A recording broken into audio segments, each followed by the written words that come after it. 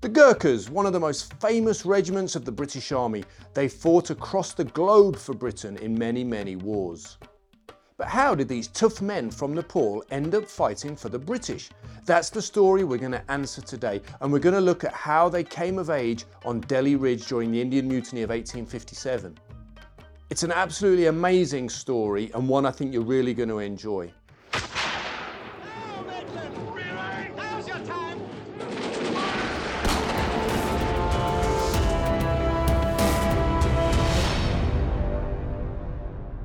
Hi guys, and welcome back to the Redcoat History podcast and YouTube channel with me, Christian Parkinson. This is the place for people who love British military history. As regulars of the show will know, I'm deep into my new season all about the Indian Mutiny of 1857-58. It was a brutal, controversial war, known in India now as the First War of Independence.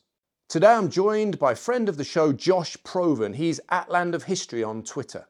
He's got a long history of researching and writing about the Gurkhas. There's a great article on his website if you want to check that out.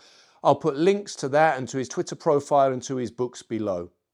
I started off by asking Josh the obvious question: how did the Gurkhas end up fighting for the British in the first place?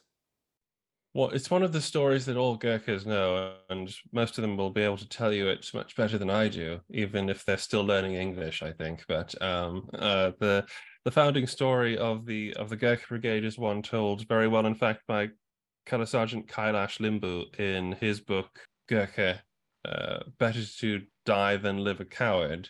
I recommend you read that, as it is his memoir of his service in Afghanistan, and it's very insightful as to how soldiers think and some of the things they have to go through, and especially Gurkha soldiers. But this story that he tells so well is the story of Frederick Young, who joined the EIC in 1801 at the age of 15, passing the Board of Shipping, or Transport as it was called, with the piercing interview questions of how old are you and are you willing to die for your country? Having answered honestly in the first and in the affirmative in the second, they gave him an appointment to ship off, and that was how you got your commission in the East India Army. Now, he was indeed willing to die for his country. He proved that when, during the Anglo-Nepal War, which broke out in 1815, he found himself confronted by the Gurkhas, and his sepoys, who were already in terror of these people, fled the ambush, leaving him pretty much alone to face the enemy. He did so and was captured, and the Gurkhas asked him, "Why didn't you run away like the others?" And he said, "I didn't come all this way just to run away." And that struck to the heart of what the Gurkhas felt a fighting man should be. And some of them apparently even observed that we could serve under an officer like that. You know, this is good. This is a good soldier. So immediately there was this respect, and indeed across the army and the columns that went into Nepal to try and subdue them, the Gurkha Empire state, they quickly found out that they were dealing with very, very tough fighters, and that this was not going to be easy at all, and it wasn't. The Nepal War was an incredibly difficult conflict for the British, and indeed they only just managed to get the upper hand and threaten Kathmandu. They never took it, and that's a very important part. They had a quite generous treaty with the Nepalese, and because Young was so impressed with the Gurkhas when he was a POW, when he got out, he immediately asked permission if he could raise a Nepalese local battalion, as they called them, to command himself. And he was granted permission, and that is the first Gurkha regiment they were formed from the disbanded remnants of the old Gurkha army, the Nepalese army, which had to be reformed. And that is the nucleus of the Gurkhas, 1815, 1816. Brilliant. And were they at that point, when they were first formed, were they part of the Bengal Presidency's East India Company army, or were they somehow separate? Do you know? Yes, it's a bit of both. The Bengal presidency's army did have direct control over them. Technically, they were on the establishment of the Bengal army, but at the same time, they weren't. Because they were what they were was known as a local battalion, they were not part of the line of battle, and they were not referred to as native infantry. So you would have the first, second, third, fourth, fifth, etc. Bengal native infantry. The Gurkhas were known by their where they were raised. So, for instance, Frederick Young raised the first regiment at Sirmur, and so they became the first, in brackets, Sirmur local battalion of Bengal, sort of something. A complicated title. Yeah, something like that. So they were distinct. They were more like auxiliaries in those days for the Bengal army, and they had a lot of them. A lot of famous units were created this way. Skinner's Horse, for instance, the first Bengal Lancers, they started out like that. And also the fact, as I mentioned before, this generous treaty that was given to the Nepalese just so the British could get out of the war, spared Kathmandu from being looted, which everybody was very upset about, and it preserved the sovereignty of Nepal. The Nepalese to this day are very proud of the fact that they were never annexed and therefore never technically colonized. And therefore, all the recruits that came to the Gurkha regiments had to be allowed by the Nepalese government. Now, at this stage, obviously, it was easier to do, and actually laws came in later on that made it very difficult to do this, to recruit Gurkhas, but that's the status we're looking at here within the Bengal army, volunteers acting as auxiliaries for the Bengal presidency. Brilliant. And just quickly, before we move on, were they officered in the same way that a Bengal native infantry regiment might have been? For example, was it mainly British officers and Nepalese soldiers, maybe up to sort of NCO level? Roughly, yes, as far as I'm aware that I've seen. I've not dug too deeply into how the local battalions were structured. It did tend to be, I think, a little bit more at the whim of the commander-in-chief who raised said local battalion, but I believe it was the same sort of establishment. So you have a high tier of a high tier of few British officers, usually the field officers, and up to the rank of captains and lieutenants, very few ensigns, a much smaller officer establishment anyway. And then you have the very revered position now, and all through the Victorian era, the Subedar Major, who is the senior native, in quotes, officer, and today they call them the senior Gurkha officer, who is basically the equivalent of a colonel, but in those days occupied a strange space that was somewhere between a very high officer and an NCO. Lots of British officers in the regular native infantry were by this point treating their Subedar majors and Indian officers as sergeants, essentially. And that was a big problem. One of the causes of the Indian Mutiny was the breakdown of the relationship between the native officers and the company, the European officers. This didn't happen in the Gurkha regiments because Young made sure that it didn't. Brilliant. Well, let's fast forward to our focus today then, which is 1857. We've got a bit of background. We know where these units are from and how they came about. But 1857, as we know, as I'm currently covering on my season about the Indian Mutiny, the Bengal army mutinied, but the Gurkhas didn't.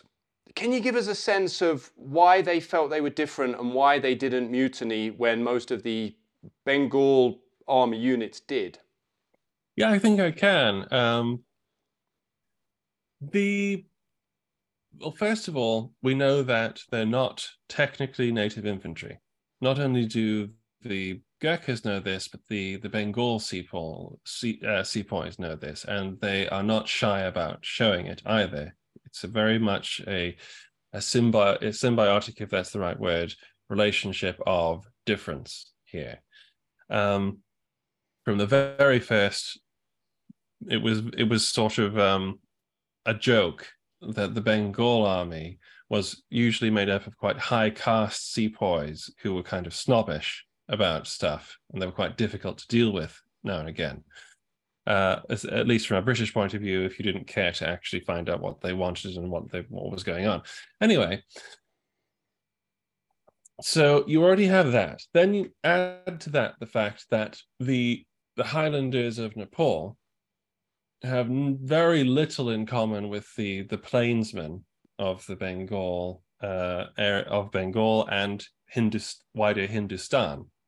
In fact, if anything, they're the enemies of the plain. They don't look like the people down there. They don't think like them. They have different ways of doing things. They despise them as each despises the other as lesser. So there's a hefty bit of racism here from the Himalayas down and back up. The Gurkhas quickly, due to this sort of exceptionalism that was just inherent in how they were organized, fostered a very strong regimental identity through traditions through 40 years from 1815 to 1857-ish, I believe, of service. And they referred to the Bengal army as the Kala Log, which means black people, or the Purbayas, which means people from the east, I believe. And these were distinctive separating terms to show that we're not like them. In fact, it got to a point by the Sikh Wars in the 1840s that the European officers of the Gurkhas, who are still local battalions, took pride in the fact they did not have NI after the regimental designation, and would be insulted if they were ever called native infantry. It was a matter of regimental pride that we're Gurkhas, we're not native infantry. So you already have, so they do not consider themselves part of the Bengal army. They don't even like actually messing or hanging out with the other Bengal sepoys. They request now and again to be encamped nearer the British.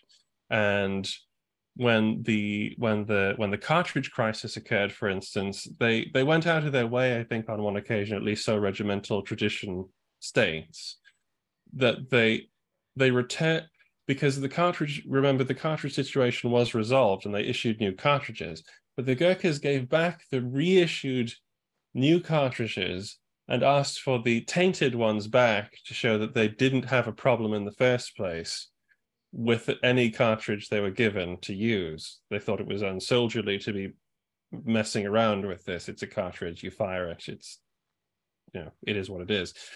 And so when the mutiny came out, they had nothing in common with the Bengal sepoys. They had no, unlike the rest of the army that was able to, through its messes and sort of its own regimental systems, spread the word quite quickly and have these mutiny sort of little governments like the ones that Mangal Pandey used and things like that. They had no in with the Gurkhas. I mean, they didn't even speak the language.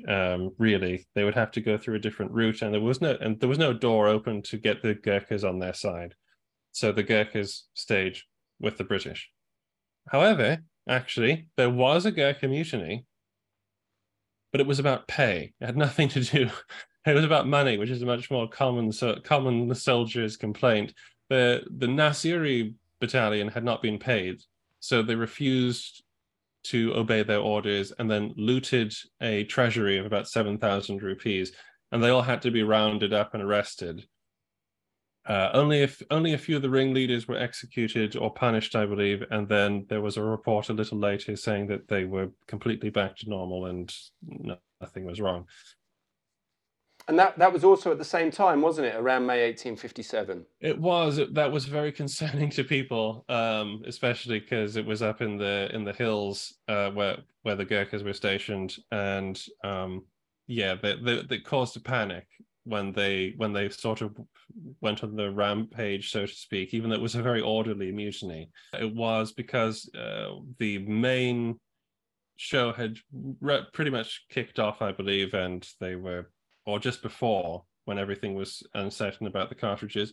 So yeah, it didn't help people to see them as loyal soldiers that you could trust. Well, that's an interesting segue then to the battalion we're going to focus on today, which was the Seymour Battalion. They were trusted and they ended up in the place of honour on Delhi Ridge as the British besieged the city they'd recently lost with a view to taking it back. Can you give us a sense of who were the Seymour Battalion? Why were they more trusted perhaps than other locally raised units? And how did they end up at the place of honour on the ridge there, at the key strategic location, which we'll talk about in a minute? The Seymour Battalion was I believe through a sequence of interesting events and how regiments are raised and disbanded and reformed and things like that. There were several Gurkha regiments, as I just alluded to.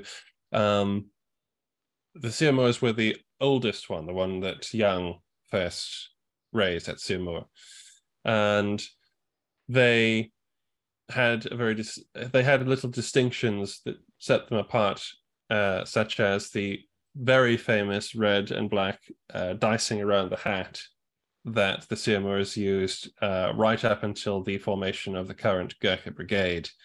And it's still used within the brigade as a general sign of the Gurkhas, basically. Why they were trusted more than anybody else is difficult to say as well. It's possible because of the reputation that they already had as being good soldiers, and because they had not shown any inclination to do anything except follow orders. That's probably a good indication, because the British didn't have a lot of men, so they were probably willing to take a chance of, if you're going to use non-European soldiers, the Gurkhas, being as they're the only ones around as well, for the most part, might not use them. There was a fair amount of them. They were commanded by Major Charles Reed, and he at Dehradun, which is a famous regimental depot. There are 490 of them in 6 companies, and they were close enough to respond. I think they were summoned on. They were summoned, let me check here, on the 15th of May, and they linked up with the Delhi Relief Force as they were marching on the ridge itself, I believe, on the 30th of May. They got a very cool reception just by showing up, because these are obviously what they were derisively called native troops, deliberately. Those native soldiers there, they called them, which is an insult to the Gurkhas at this time, as we've just seen. And whether it was the position of honor is open to question. Reed himself thought that he'd been basically thrown into the fire with his, as he liked to call them, little boys, because of the Gurkha's diminutive stature. There's nothing diminutive about a Gurkha, but they are quite short. And he thought basically he was being put there because there were quite a lot of artillery batteries positioned around Hindu Rao's house. Now, I've just said that, so it means I need to double back a second. That position of honor, it was called Hindu Rao's house. It was called the main picket, and it was a mansion. I can describe the position a little later. I just wanted to explain what that was. Their position was at a large mansion called Hindu Rao's house on maps and just generally there. So he thought that they put him there so that they could blast it apart if the Gurkhas mutinied, or just or they can prove themselves. Interesting. Yeah, that makes sense. I suppose at this point, given what had happened in previous locations, the British were extra nervous around anyone who wasn't British. I think that's the case pretty much, yeah. Yeah. Well, we've now mentioned Hindu Rao's house. I was lucky enough to visit there a month or two ago. The house still looks exactly the same. I don't know if you've had a chance to see it. I have not. No. I know a couple of people who've gone out there and seen it. You now one of them. Another one is General Peter Duffel, Sir Peter Duffel, whose book I heartily recommend. By the way, it's got a very nice chapter in which is for the podcast Gurkha Odyssey: Campaigning for the Crown by Peter Duffel. It's got a very good Brilliant. account of the Siege of Delhi, and Oh, great. no, I'm glad you got to see it. I'm very fascinated that it is still roughly as it was because it's a hospital now, isn't it? That's right. So basically, you go into the hospital. It's a modern hospital up on the ridge there in Delhi. But if you go into the centre of the compound, you look and you think, oh my word, that's Hindu Rao's house. You know, you look at the photos, you look at the position of the columns, and you can see it's still there. Now it's grown up all around it. There's big buildings all around it, but the actual house, I mean, unless I'm severely mistaken, looks pretty much exactly the same to me. So that was quite fantastic to go and see. It was just a shame there wasn't a position where I could get a nice photo of the whole house because it's so built up all around it. But well worth a visit if you ever find yourself in Delhi. Absolutely, absolutely. I'll have to try and find a convenient rooftop somewhere overlooking it or something to get a good Yeah. view, I guess. Exactly. Well, funnily enough, I couldn't find it at first, and I went to the local. There was like a police patrol there, and I showed them the photo, the famous photo of the Gurkhas standing outside Hindu Rao's house. And I looked at it and pointed, and they kind of smiled and they pointed, and they were right. They sent me exactly to the right place, so they recognised it straight away. That's awesome. That's very fun. Brilliant. Well, anyway, before I get too overexcited with my tales of traveling around India, maybe for the audience, you could just explain a little bit more about Hindu Rao's house. You've mentioned that it was up on the ridge there and that there was a lot of batteries around it. Why do you think it was such an important spot? And can you maybe describe what it was like to be based up there for those guys? I will do my best. The walled city in those days, the old walled city of Delhi, occupied a position on the west bank of the Jumna or Yamuna River, and the northern walls were overlooked by a spur of rocky ground which rose about 60 feet above the river and followed its course down towards the northwestern corner of the city.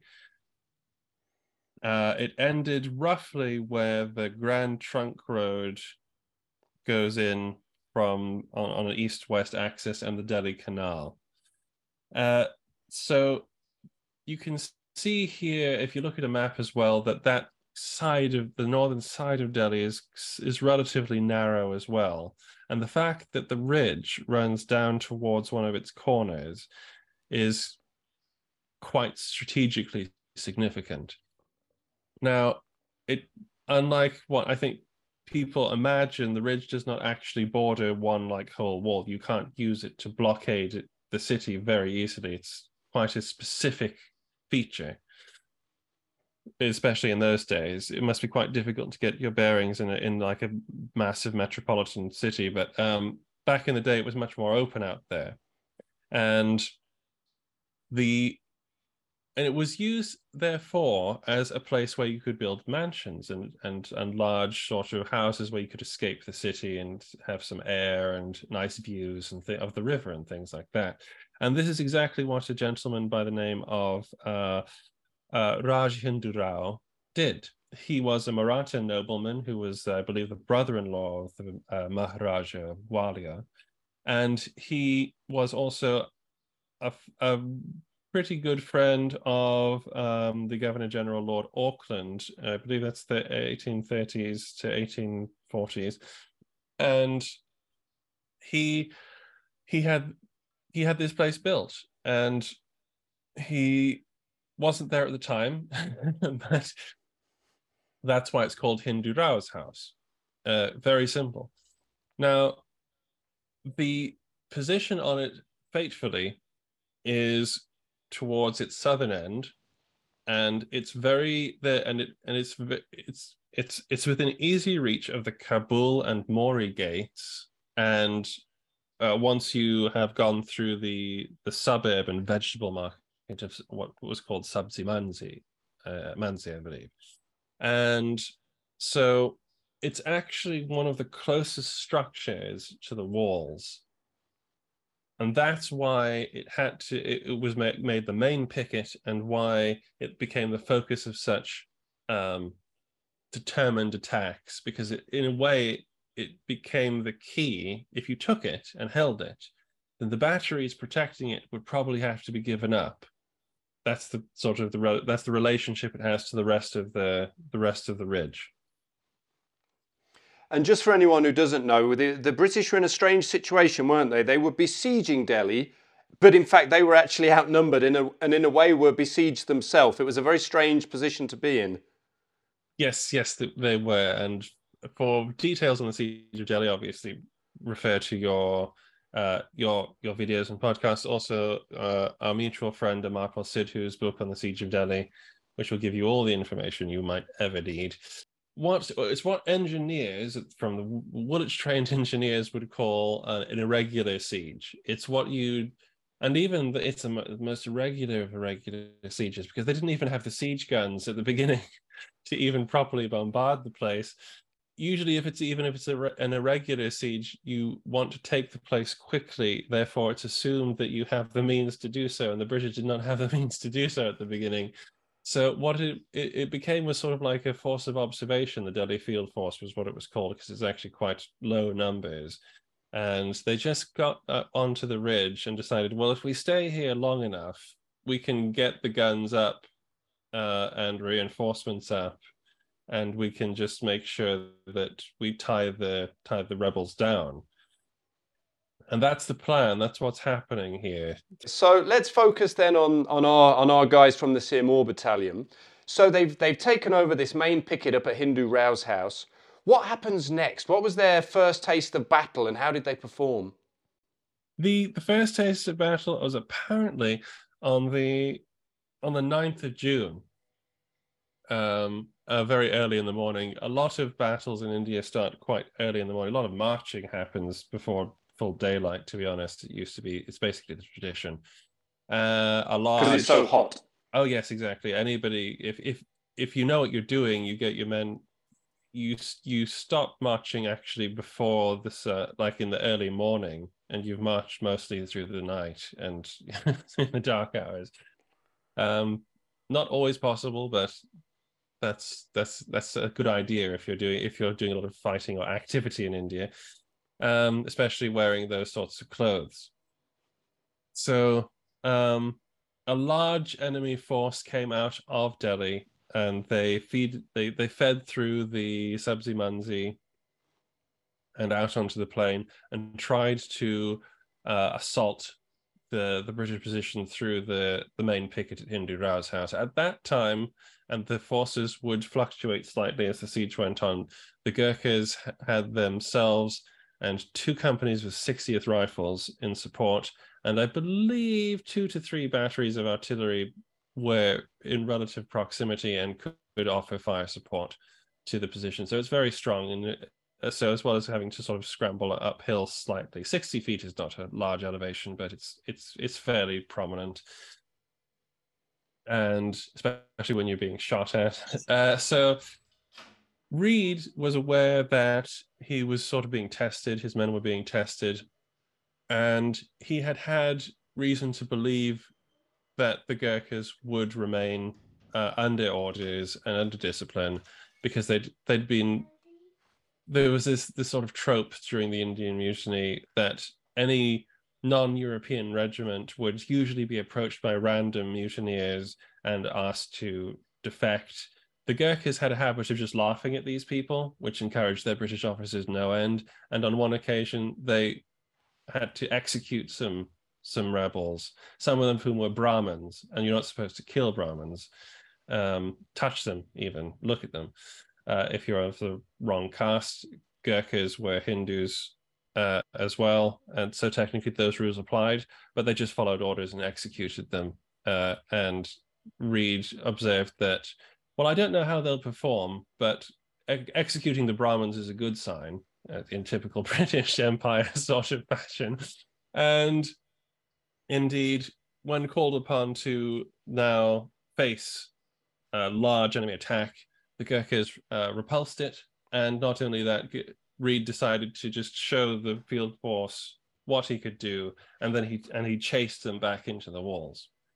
Up to this point, as we know, they'd been sort of like sneered at. Those are just those native infantry guys. We don't really trust them.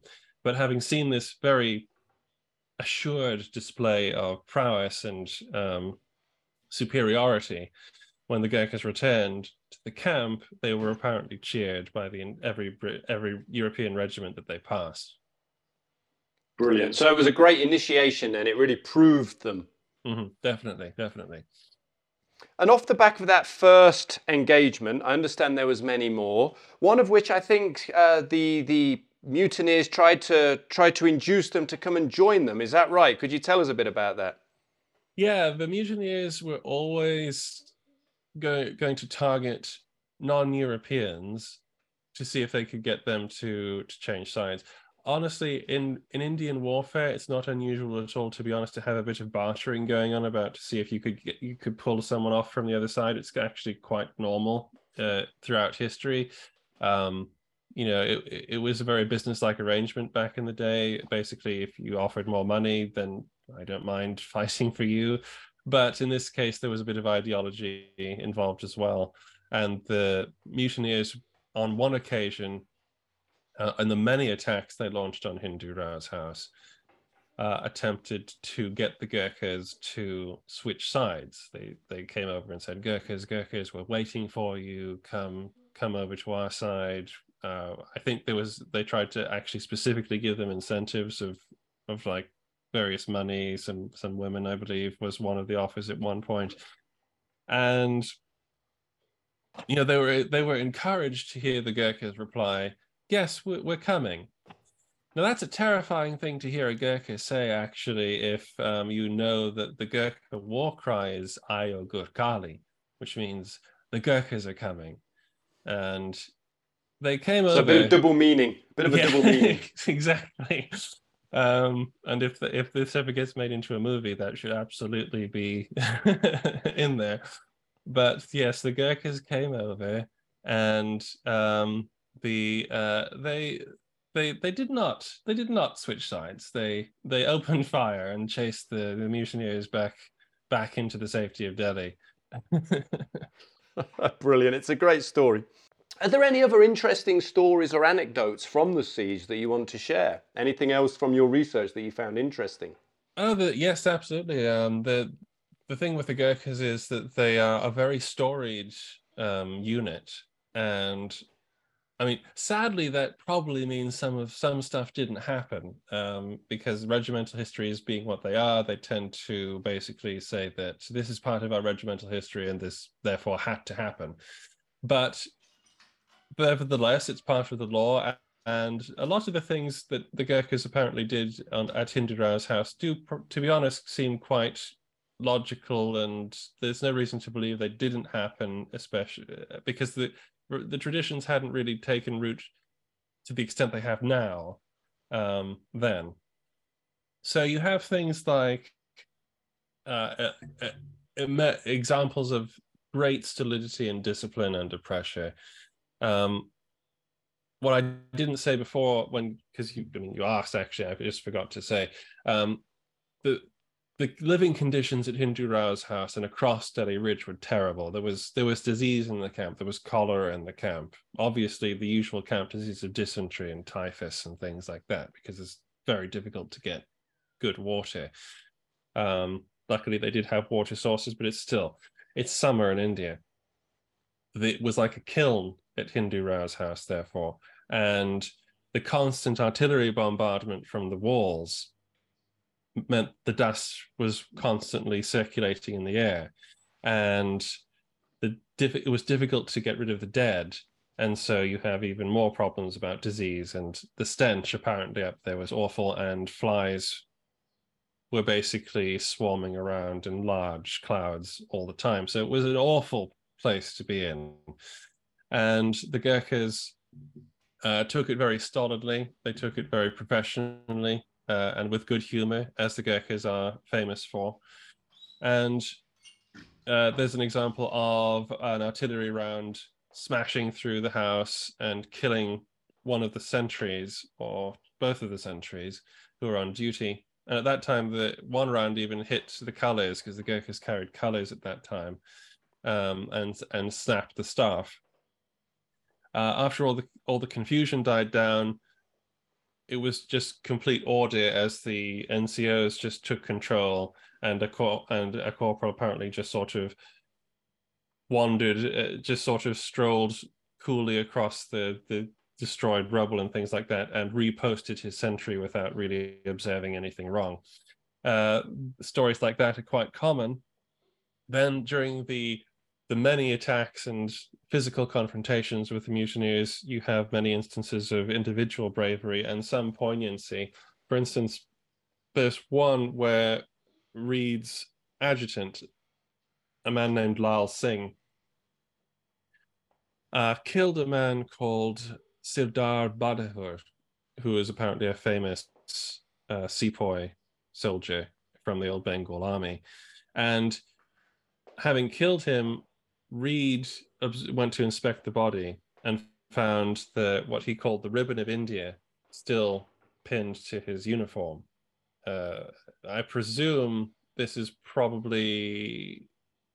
I'd like to say I know which medal precisely that refers to, but I can't bring it to mind at the second. But it was a very high order, and it just sort of brought home the sadness of what many East India Company officers, especially ones that were fighting with the Gurkhas, felt about the mutiny and how it had happened and how it could have been avoided, and good soldiers like Sirdar Badahur were now, in this position where they were being killed by people they used to fight alongside, which many found very sad.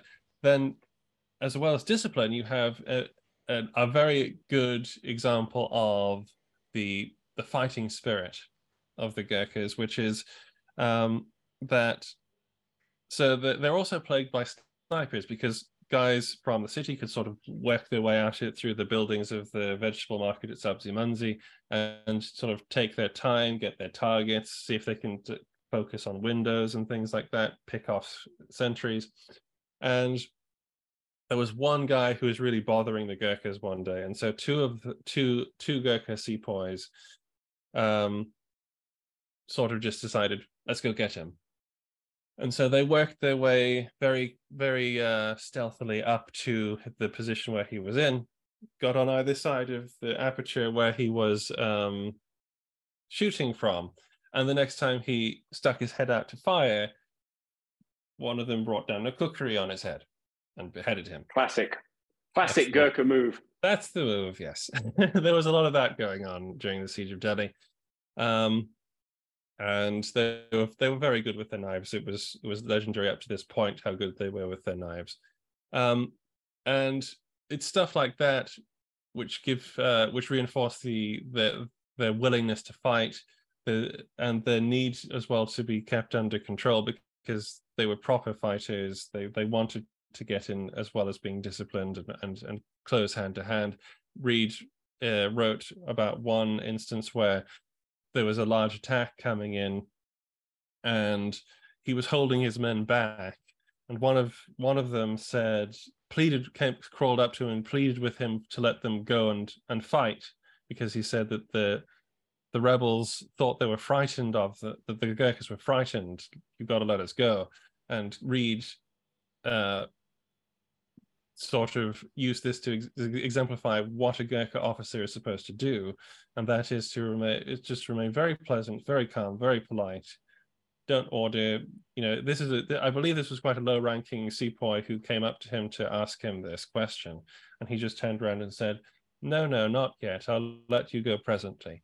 And he was completely satisfied with that and went back to his place in the line. And then, indeed, they went forward and were able to attack. And this isn't a way that people dealt with their troops, especially non-European troops. No troops were treated like this in that manner. But it was known that you had to treat Gurkhas differently to get the best out of them for the regiment. And this can also be seen right down to the lowest. This sort of fighting spirit can be seen right down to the lowest of the regiment, which would be the line boys, who are then who are children who are born in the regimental lines, in the cantonments, not in Nepal, but are put on the strength of the regiment. And there's quite a lot of these. I forget the exact number. I think I wrote it in the article, that a high proportion of the medals handed out to the Gurkhas during the Delhi operation were to line boys. And for reasons like this, there was one line boy who wasn't supposed to be up at Hindurao, who was meant to be in the cantonment. He was meant to be in the camp, because their job was to fetch and carry, basically. And he had gone up to be with his father, and unfortunately his father was killed. Gurkhas weren't invincible. They took very heavy casualties up there. And he took his place for the rest of the attack, firing his father's musket. Because the other thing is that the Gurkhas didn't have the same weaponry that the British soldiers had, because the tradition was you give the non-European troops the slightly older weapons and you increase it. The gap never changes. We have the best ones. You have this one, etc., etc., etc., etc. That's just a little factoid, nothing to do with the story really. The boy was wounded, and he came up to Major Reed and showed him his wound very proudly. And that boy was awarded a medal, I believe, and was put on the strength of the regiment as a full private, I believe. There's tons of stories about the Gurkhas at Delhi Ridge. They held up there for all the summer, and you should check them out. Yeah, no, I think there's definitely a lot more reading I want to do on the subject, because it's fascinating. Now, we'll probably wrap up quite soon, but I've just got a last couple of questions. You mentioned there was 2 companies of the 60th Rifles up on the ridge alongside them. Now, the 60th in the Peninsular War has been well covered on this channel, not done much during the Victorian era, but can you give us a sense of how these 2 regiments bonded and how that became visible? Yeah, first of all, I think there was an initial sort of taking to each other after the initial engagements, and everybody figured out who they could trust, especially with the rifles, because the Gurkhas were already wearing green at this point. So there's an initial sort of affinity there. They look like riflemen. They act like riflemen. They don't fight. They're sort of irregular troops. They're good for the work that line troops aren't necessarily associated with. I think by the end of the siege, there was much more than 2 companies. They were initially reinforced by another 2, so there was 4 for the majority of it, at least, and another unit from the Corps of Guides. And the 60th and the Gurkhas were up there in this really difficult position, this really awful, under these awful conditions, being attacked, as Reed said, morning, noon, and night. Under constant bombardment, disease, stench. Sharing those hardships makes for strong bonds. And the 60th soon became very friendly with the Gurkhas and vice versa. The Siamurs, we should be saying at this point, Siamur battalion, and the 60th started referring to them as our Gurkhas, them Gurkhas of ours, and the Siamurs responded by saying they're our riflemen.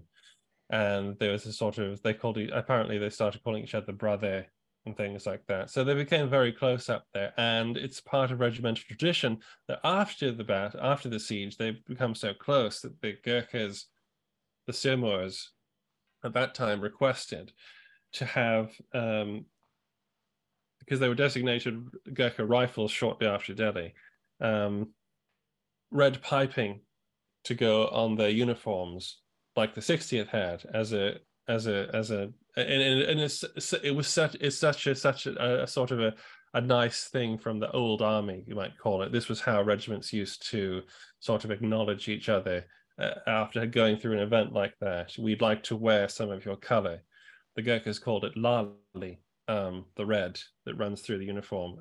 And Peter Duffel talks about the continuing stitch of lali that connects the Sirmurs of those days to the Gurkhas of today, and indeed the Rifle Brigade of today from back then as well. So I just want to wrap up, Josh, by asking, would you say this is where the Gurkhas really came of age, where they went from being, you know, just another locally raised unit to now being a unit that was on par, considered on par with many within the British Army, that bond that still goes on today? Was this the coming of age of the Gurkhas? In many ways it was, but it's still part of a process, I think. This is definitely, this is really where the Gurkha legend begins. This is when indeed the British, because this was when the British started seeing everything differently in India. This is where they started. This is the era, the beginning of the era, 1857 to, this is the end of the East India Company. This is the end of that. This is the beginning of the Raj proper. And this is when all the traditions that we most closely associate with the British in India really start to occur. And this includes the famous fighting units of the Indian Army, such as the Bengal Lancers, for instance, the Sikh regiments, the Rajput regiments, all those specific, what they called the martial classes or something like that. That's where this really comes into play. And the Gurkhas were absolutely one of them. Their performance during the siege of Delhi through the Indian Mutiny really impressed the British. It struck a chord in that they had stayed on the British side, and thereafter they become ever more present in a sort of a conscious imagination as part of the Indian Army, but at the same time, in a strange way, still separate, still in a way more almost like British infantry rather than in quotes Indian infantry, because you know they couldn't be Indian infantry. They were Nepalese infantry. Nepal was its own place. So that was all right. That was very proper, that it should be that way. And the coming of age arc was still happening. It would continue over the next 100 years. It would continue to the Dardanelles and Gallipoli, where they were brought in because the British commanders didn't know if they could trust their unfairly didn't know if they could trust their Muslim troops to fight the Turkish, and the Gurkhas of this tradition fought on, because it wasn't the same regiments, fought on in 1915 as they had in 1815, defending their homeland, and as they had done in 1857, defending Delhi Ridge.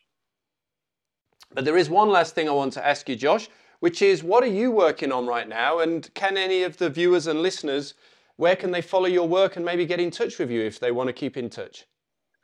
Yes, I am currently writing my book on the Siege of Pensacola, which is the Spanish and the American Revolution. That will hopefully be available by the end of the year. I'm also appearing as the author of chapters in 2 other Hellion books this year. One is edited collection by Zach White on siege warfare in the Napoleonic Wars, and the other one is the Warfare in America, edited by Don Hagist, which I used the basis of the talk I gave in Derby last year. There is also another chapter I have written about, completely spiraling off in the other direction, Henry VI, for Ian Dale's. You're a man of many talents, Josh. I don't know how you do it. Apparently. We'll see.